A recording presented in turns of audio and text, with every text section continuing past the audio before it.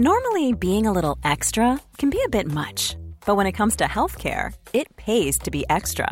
And United Healthcare makes it easy with Health Protector Guard fixed indemnity insurance plans. Underwritten by Golden Rule Insurance Company, they supplement your primary plan, helping you manage out-of-pocket costs without the usual requirements and restrictions like deductibles and enrollment periods. So when it comes to covering your medical bills, you can feel good about being a little extra. Visit uh1.com to find the Health Protector Guard plan for you. There's never been a faster or easier way to start your weight loss journey than with PlushCare. PlushCare accepts most insurance plans and gives you online access to board-certified physicians who can prescribe FDA-approved weight loss medications like Wegovy and Zepbound for those who qualify. Take charge of your health and speak with a board-certified physician about a weight loss plan that's right for you. Get started today at plushcare.com/weight-loss. That's plushcare.com/weight-loss. plushcare.com/weight-loss. On 12th of June 1987, American President Ronald Reagan stood at the wall that since 1961 had divided West and East Berlin and issued a stern call to the Soviet Union. Now the Soviets themselves may in a limited way be coming to understand the importance of freedom. We welcome change and openness, for we believe that freedom and security go together. There is one sign the Soviets can make that would be unmistakable. General Secretary Gorbachev, if you seek peace, if you seek prosperity for the Soviet Union and Eastern Europe, if you seek liberalization, tear down this wall.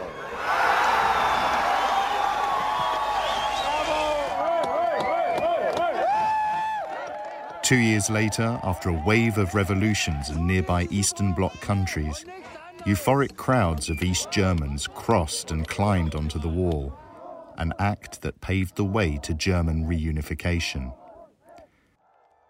So how did Berlin come to be divided by a wall?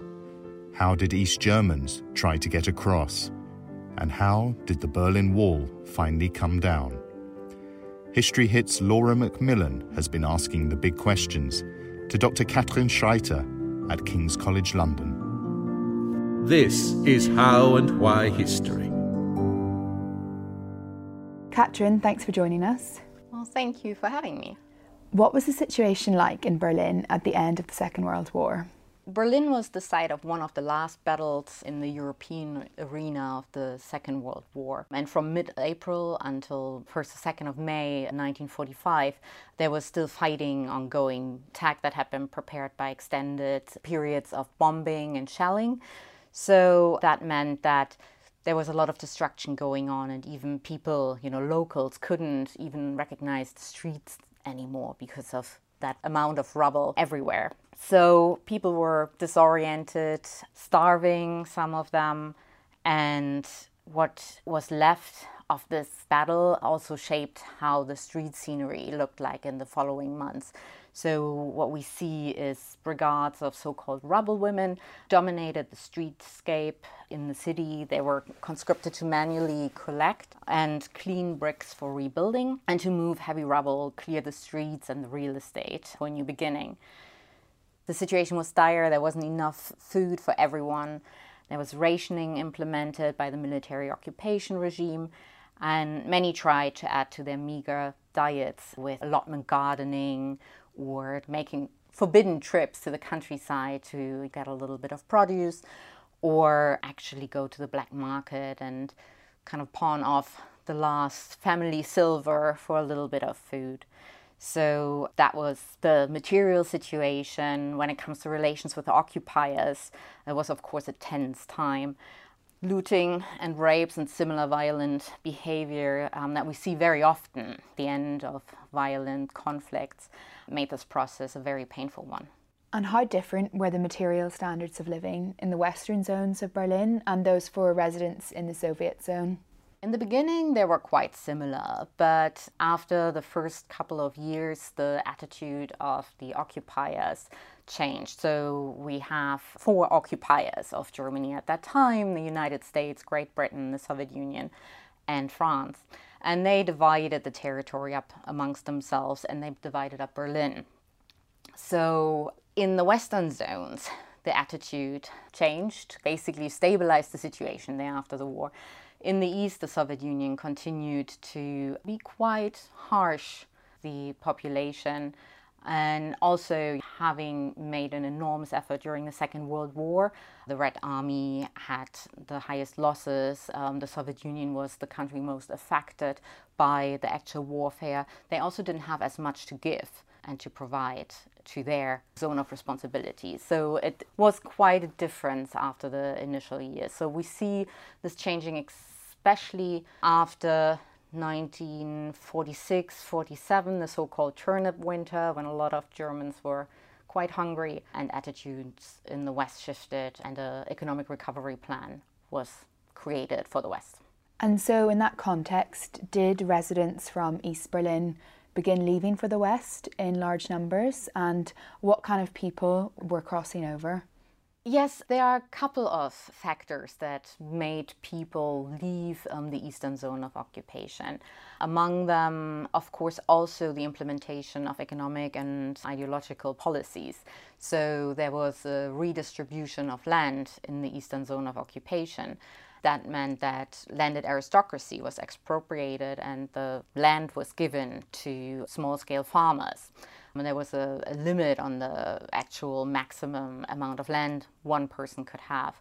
So these expropriated people didn't feel at home anymore in this new Germany, the Eastern Germany that was being built under socialist auspices, and many of them left. Eventually, in later years, you have the West German economic miracle starting circa from the mid-50s onwards and going quite strongly until the mid-60s, with average economic growth rates of up to 8%. So that is, of course, impressive and made the West German system look attractive. But that's not the only reason why people came. So it was also persecution of people who continue to believe in religion, or the ideological indoctrination of education, with which many didn't agree. They were not believing in socialism, and so they chose to leave that system behind.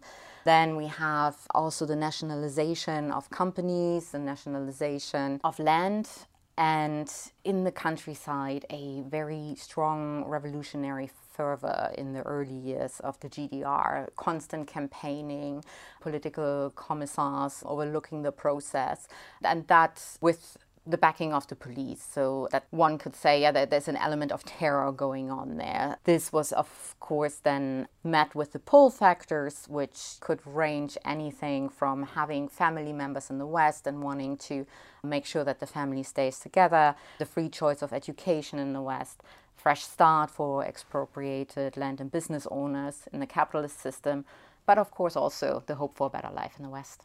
You mentioned the GDR. So when exactly was the German Democratic Republic declared, and to what extent did the Soviets maintain considerable legal or administrative control over the GDR state? The German Democratic Republic was officially declared on the 7th of October 1949, and this followed a period during which a constitutional assembly met. It is called the German People's Congress and had been elected earlier that year in May. It implemented a Leninist model of democratic centralism with the Socialist Unity Party at the helm of all public and economic institutions. So that basically meant that we have a de facto party dictatorship. From here on out, we might mention this party, the Socialist Unity Party, a few more times. Usually it's referred to with the German abbreviation, which is SED. Just like the Western allies, so France, Great Britain and the United States, in relation to the Federal Republic of Germany, which is West Germany, short the FRG. The Soviet Union nominally occupied the GDR until German reunification. But in practical terms, both German countries were given sovereignty in the 1950s when it comes to internal institution building. But when it came to foreign policy and foreign relations, then they usually had to follow the, let's put it in a neutral way, the guidelines of the superpowers. And that especially pertained to the German-German relationship, because that remained the hotspot of the Cold War in Europe until German reunification was reached and the Soviet Union collapsed a year later. Who did the initiative for constructing a wall come from? We see already in 1948 the first time the Soviet Union attempting to completely block Western access to Berlin. We have to remember that Berlin is situated in the middle of what is the Soviet zone during that time. So access to West Berlin was necessarily through a transit street or train track or waterway through East German territory, or through, back in 48, the Soviet zone of occupation. So here, that was the first time that the Soviet Union tried to block Western access and claim all of Berlin for itself. The special status of Berlin is anchored in the Potsdam Conference agreements that were put together at the end of World War II in the summer of 1945, where the four powers had agreed to jointly occupy and administer defeated Germany. And Berlin was supposed to be that one place where all four would have to cooperate jointly. So that was the first attempt of trying to cut out the Western presence in Berlin. But the Americans very determinedly established air support, air bridge, and flew in anything from coal to foodstuffs to support the West Berlin population and keep their spirits strong so they wouldn't succumb to the Soviet pressures. This was again attempted to a certain extent more by negotiation in 1958, actually until the building of the wall by the Soviet Union. They didn't really want to put a wall up, but they tried to convince the Western allies to demilitarize Berlin and leave West Berlin, and thus meaning that Berlin could be in its entirety integrated into the GDR. But Kennedy made clear that that was one of the three principles he set out basically at the Vienna summit in the year when the wall was built. That was not an option for the Western allies. So then going back to whose idea it was, or who was the driving factor behind the building of the wall, well, at that moment in 1961, it's quite safe to say it was the leader of East Germany and the first general secretary of the SED, Walter Ulbricht. He had ambitious economic plans for the GDR, and this loophole of Berlin through which a lot of people could still, without any problem, go to the West, that was something that he really wanted to close. When did the construction of the wall begin, and how did the process of its building play out? Construction actually was kept secret. Nobody gave an official announcement before, under the cover of night. It started happening on Sunday. That was the 13th of August, 1961. East Berliners basically woke up to barbed wire being stretched across the demarcation line between East and West Berlin. This manifested the division of the city quite physically. So before that day, there had been 81 crossings in the city alone, and 69 were permanently closed that day.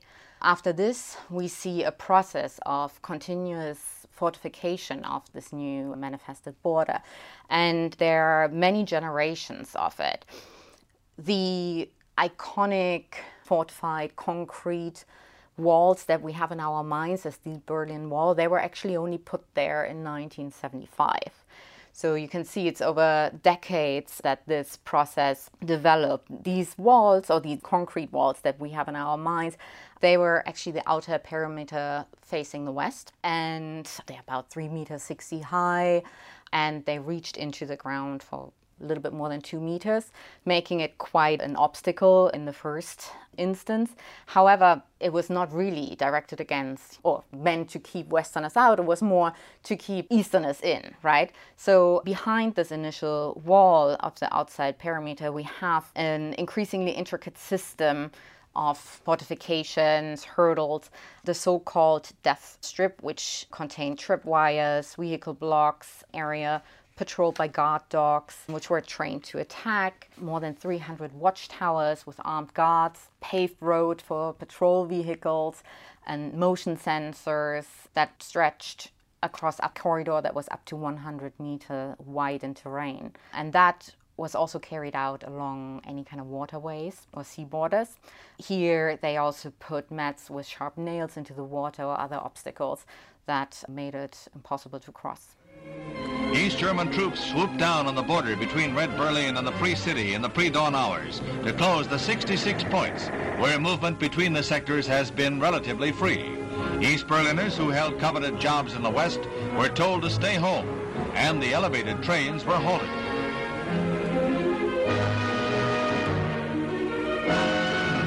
Mayor Willy Brandt, commenting on this latest Russian move in the war of nerves, cautioned East Berliners against revolt, exhorting them to do nothing rash.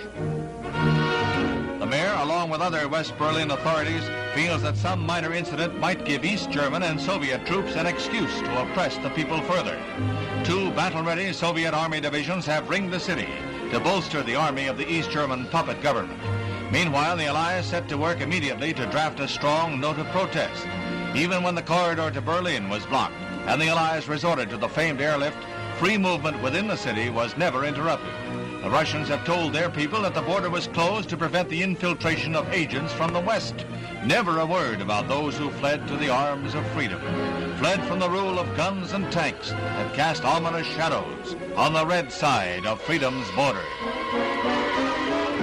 Clearly a formidable physical obstacle, but in symbolic and ideological terms, was the Berlin Wall more than just a wall? Yes, one could say so. It became symbolic in character because of just being a physical embodiment of a quite important political status quo in the Cold War that it now really symbolized. It is part of the Iron Curtain. It made the Iron Curtain literally close down all the way. Especially here, the closing of the Brandenburg Gate came a symbol as closing the last door, the last pathway between East and West. In the context of the German cultural perception of it, you know, the aesthetics of barbed wire and watchtowers made many comment on it as being reminded of the concentration camps of the Nazi period. So, of course, these kinds of images within the German context were, of course, very much loaded with ideological meaning, the Cold War conflict of these two Germanys that were battling for international recognition, and used any opportunity that presented itself to show that the other one was not as good or one was better in whatever area of competition they chose to be. And in this case, it's the one about guaranteeing freedoms to your citizens and the elements that are part of our modern well-being. And how did the Eastern Bloc portray the wall? They did portray it as a device to keep out fascist and militarist influence coming from the West. They literally dubbed it the anti-fascist protective wall. Antifaschistischer Schutzwall is the German word. And in the process of state and nation building, the SED had always portrayed socialism in the GDR as the alternative to the capitalist liberalist order in the West, which they blamed for having brought about the political and economic instability of Germany's first democracy, the Weimar Republic, in the interwar years, which had ended with a catastrophic Hitler regime. So to them, capitalism and fascism were two sides of the same coin. And with this kind of rhetoric around the wall, they tried to sell that to their own population. When you're ready to pop the question, the last thing you want to do is second-guess the ring. At BlueNile.com, you can design a one-of-a-kind ring with the ease and convenience of shopping online. Choose your diamond and setting. When you find the one, you'll get it delivered right to your door. Go to BlueNile.com and use promo code LISTEN to get $50 off your purchase of $500 or more. That's code LISTEN at BlueNile.com for $50 off your purchase. BlueNile.com, code LISTEN. Hey, I'm Ryan Reynolds. At Mint Mobile, we like to do the opposite of what Big Wireless does. They charge you a lot, we charge you a little. So naturally, when they announced they'd be raising their prices due to inflation, we decided to deflate our prices due to not hating you.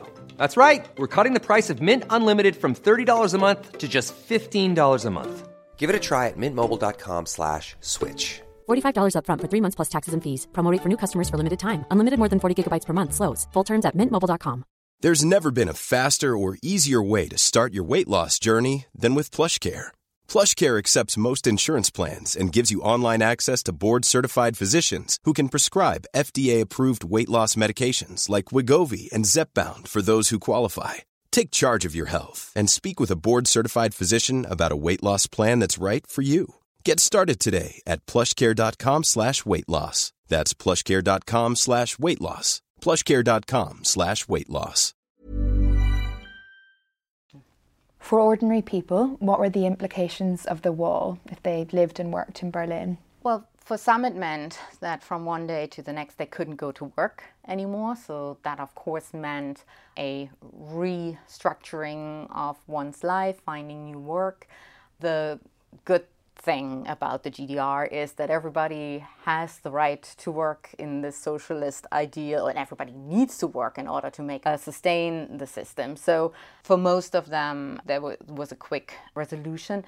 What was especially tragic was, of course, the separation of families. And for a long period of time, a couple of years, it was almost impossible for East Germans to get permission to travel to the West. Eventually, between 63 and 66, there were some agreements that allowed mostly elderly people, pensioners, to go and visit family for important occasions such as a funeral or big anniversaries. But for the young population, the young GDR population, it was quite difficult to get an exit visa. There were 9 border crossings between East and West Berlin. Who made use of these? Well, they've been made famous in movies and in literature, of course. A lot has happened at these border crossings. And the mix of people who used them was anything from a tourist who came out of curiosity to see real existing socialism. West Berlin also did a little bit of wall tourism to kind of show off this awe-inspiring construction of a very rigid system. We have also a lot of businessmen crossing back and forth. There were among the East Germans so-called travel cadres, so people in either important political or economic positions who were allowed to travel to the West for export, trade, and other kinds of arrangements. Also, one shouldn't forget, the GDR was still reliant on parts and machinery from the West to keep its own production of, for example, consumer goods, but also engineering and construction sector afloat. So there was still, despite the war kind of pulling down the curtain between East and West, there was still some flow of goods, people, also information. Most famously, of course, coming back to the books and the movies, Cold War spies used these crossings to go into the East, of course. And then West German schools also sent entire school classes on school trips to East Berlin. Did people also try and cross in unofficial means? During the period from 61 until 89, it's estimated that around 100,000 people tried to cross the border, and they did that in all ways, shape, and forms. The interesting part is that every time they found a way that worked, the border regime would catch up with them and make sure that that way of escape was closed down. So we have tunnels, which were very successful in bringing people over to West Berlin. We have remodeling of cars. For example, a little Volkswagen bus where the back bench is hollowed out and people kind of just crouched down and not being detected by the border guards when Westerners drove back from East Berlin into West Berlin. We have people trying to fly over. One tragic incident was also the attempt to go with an air balloon, which crashed and caused a fatality. Then people tried to swim, kayak across the waterways. So many creative attempts. And in the beginning, it was much easier because, of course, building the barbed wire fence on the surface didn't mean that all the subterranean connections had been disrupted, because of course until 1961 East and West Berlin shared the same subway system, the same sewage system. So people in the beginning, tried to get through these loopholes, but they, as I mentioned before, were increasingly closed off by the regime when they detected these kind of loopholes. And was the order to shoot anyone who attempted to defect applied? Yes, the first person shot at the wall was actually only 10 days after it was constructed, on the 24th of August 1961. And unfortunately, many followed. One of the most spectacular deaths occurred a year later in 1962, where a young man, 18-year-old man, was shot and bled out, was led to die in the death strap, and West German border guards couldn't come to help him, and then his corpse was transported out by the East German border guards eventually. And on a different scale, on the geopolitical scale, how did the Berlin Wall worsen relations between the US and the Soviet Union? I think there are 2 points to consider here. On the one hand, the United States was not willing to let go of West Berlin, and it made it very clear to the Soviet Union. On the other hand, Berlin had been a headache for the United States when it comes to the global scale, because both superpowers at the time were in a competition for nuclear armament, an arms race, and they had gotten by the 60s to the point of mutually assured destruction. So having a situation at such a focal point like Berlin, where you had, during the Berlin crisis, Soviet tanks and American tanks basically facing off along that demarcation line through Berlin, that was a danger for all humankind, basically. To have that Cold War between the 2 superpowers turn hot was something that Kennedy, at that time, the American president, really wanted to avoid. He also had a couple of his own concerns in his own backyard with Cuba, which started to receive Soviet aid and challenged the United States in the Western Hemisphere. So we need to see the construction of the wall also in that context of the failed attempt of the Base of Pigs, the invasion of Cuba, an attempt to topple the Castro regime, followed a year later and also a year after the building of the wall by the Cuban Missile Crisis, which, was another such moment where, the Americans and the Soviets got to the brink of a nuclear conflict. So to a certain extent, I think the Americans were kind of relieved that the GDR, with support of the Soviet Union, had created kind of a status quo that at least stabilized the situation in Germany and just made sure that, territorially speaking, now the relationship was clear. How did the tide turn? There are some interesting points here, internal and external factors. Obviously, in the 1980s, we do have a reform movement growing in the Eastern Bloc, especially in Poland. Eventually, also Hungary did open itself up to reforms, open up its border to Austria in 1989. And so here we have a spark of socialist reform, even mixed with a little bit of revolutionary fervor, coming into East Germany. Internally, since the late 1960s, one can observe pockets of dissidence in the GDR. So there was a lot of disillusionment with the Prague Spring in 1968 and how under Brezhnev the entire Warsaw Pact had decided to put down this reform movement there. So that was mostly East German intellectuals who were quite disenchanted with it, because it showed them that there was little room for reform within socialism.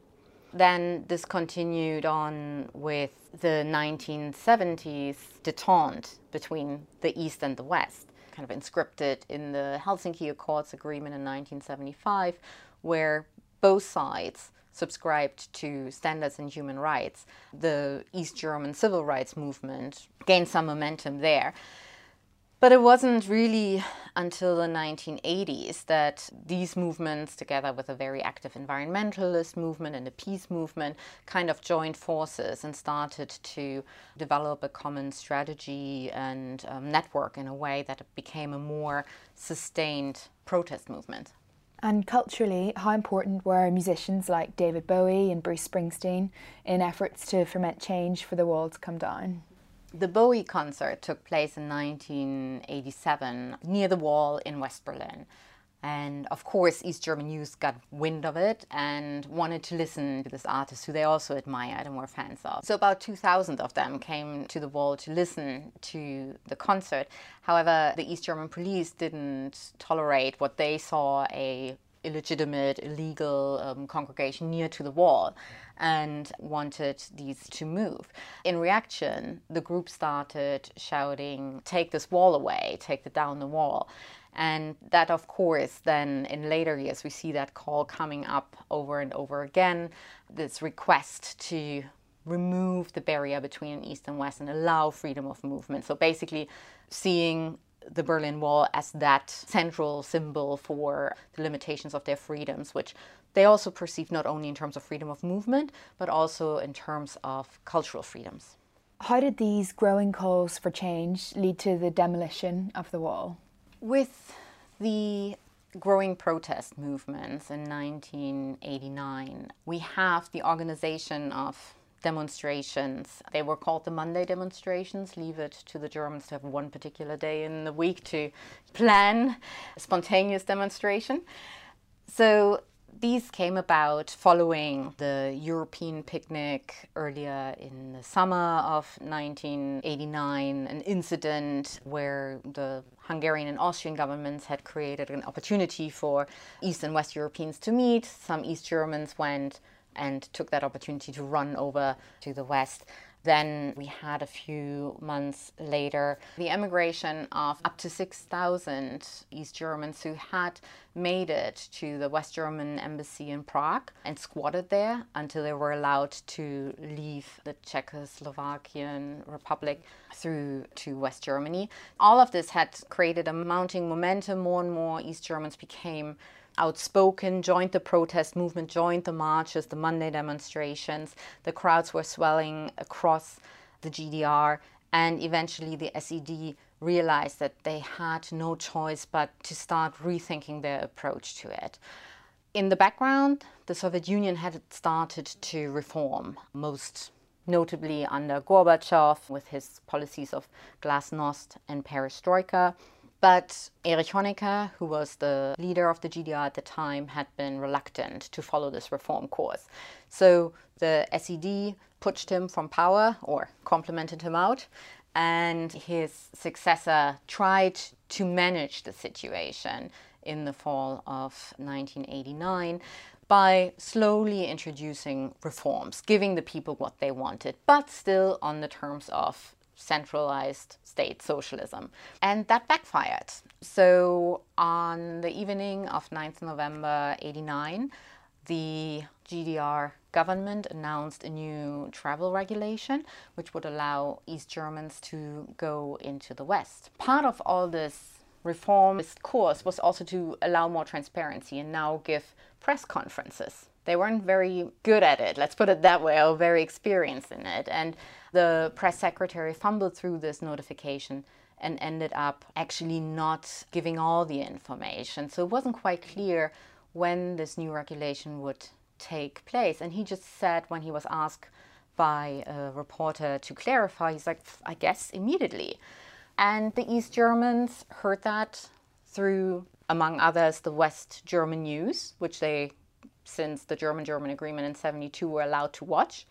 And some, even in their pajamas, ran to the wall to check if that was true. Again, swelling crowds, more and more pressure on the border guards, who could have chosen to shoot at these people.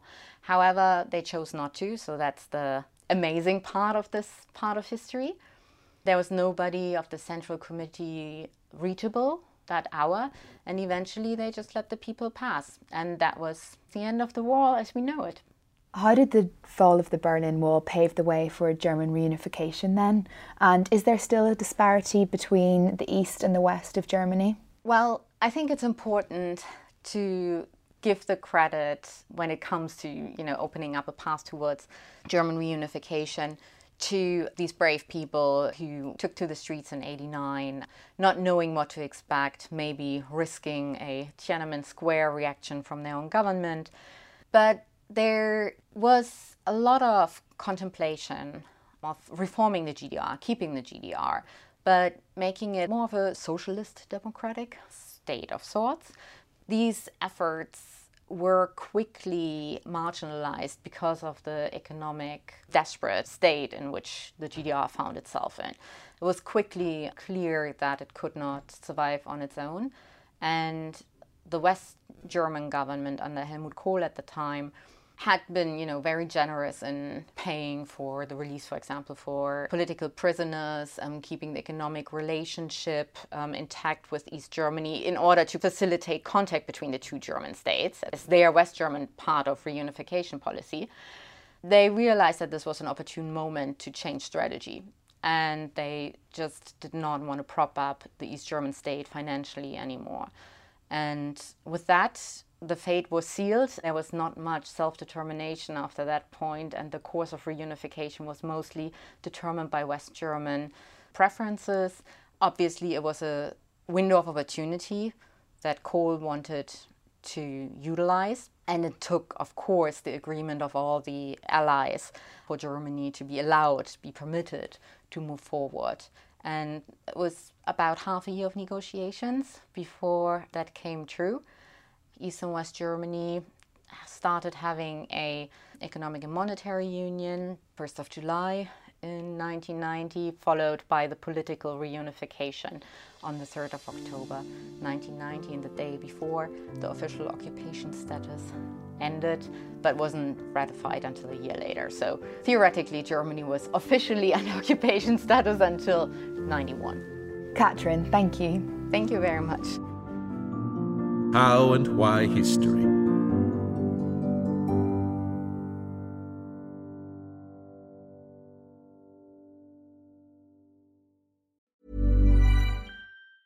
Mom deserves the best, and there's no better place to shop for Mother's Day than Whole Foods Market. They're your destination for unbeatable savings, from premium gifts to show-stopping flowers and irresistible desserts. Start by saving 33% with Prime on all body care and candles. Then get a 15-stem bunch of tulips for just $9.99 each with Prime. Round out Mom's menu with festive rosé, irresistible berry chantilly cake, and more special treats. Come celebrate Mother's Day at Whole Foods Market.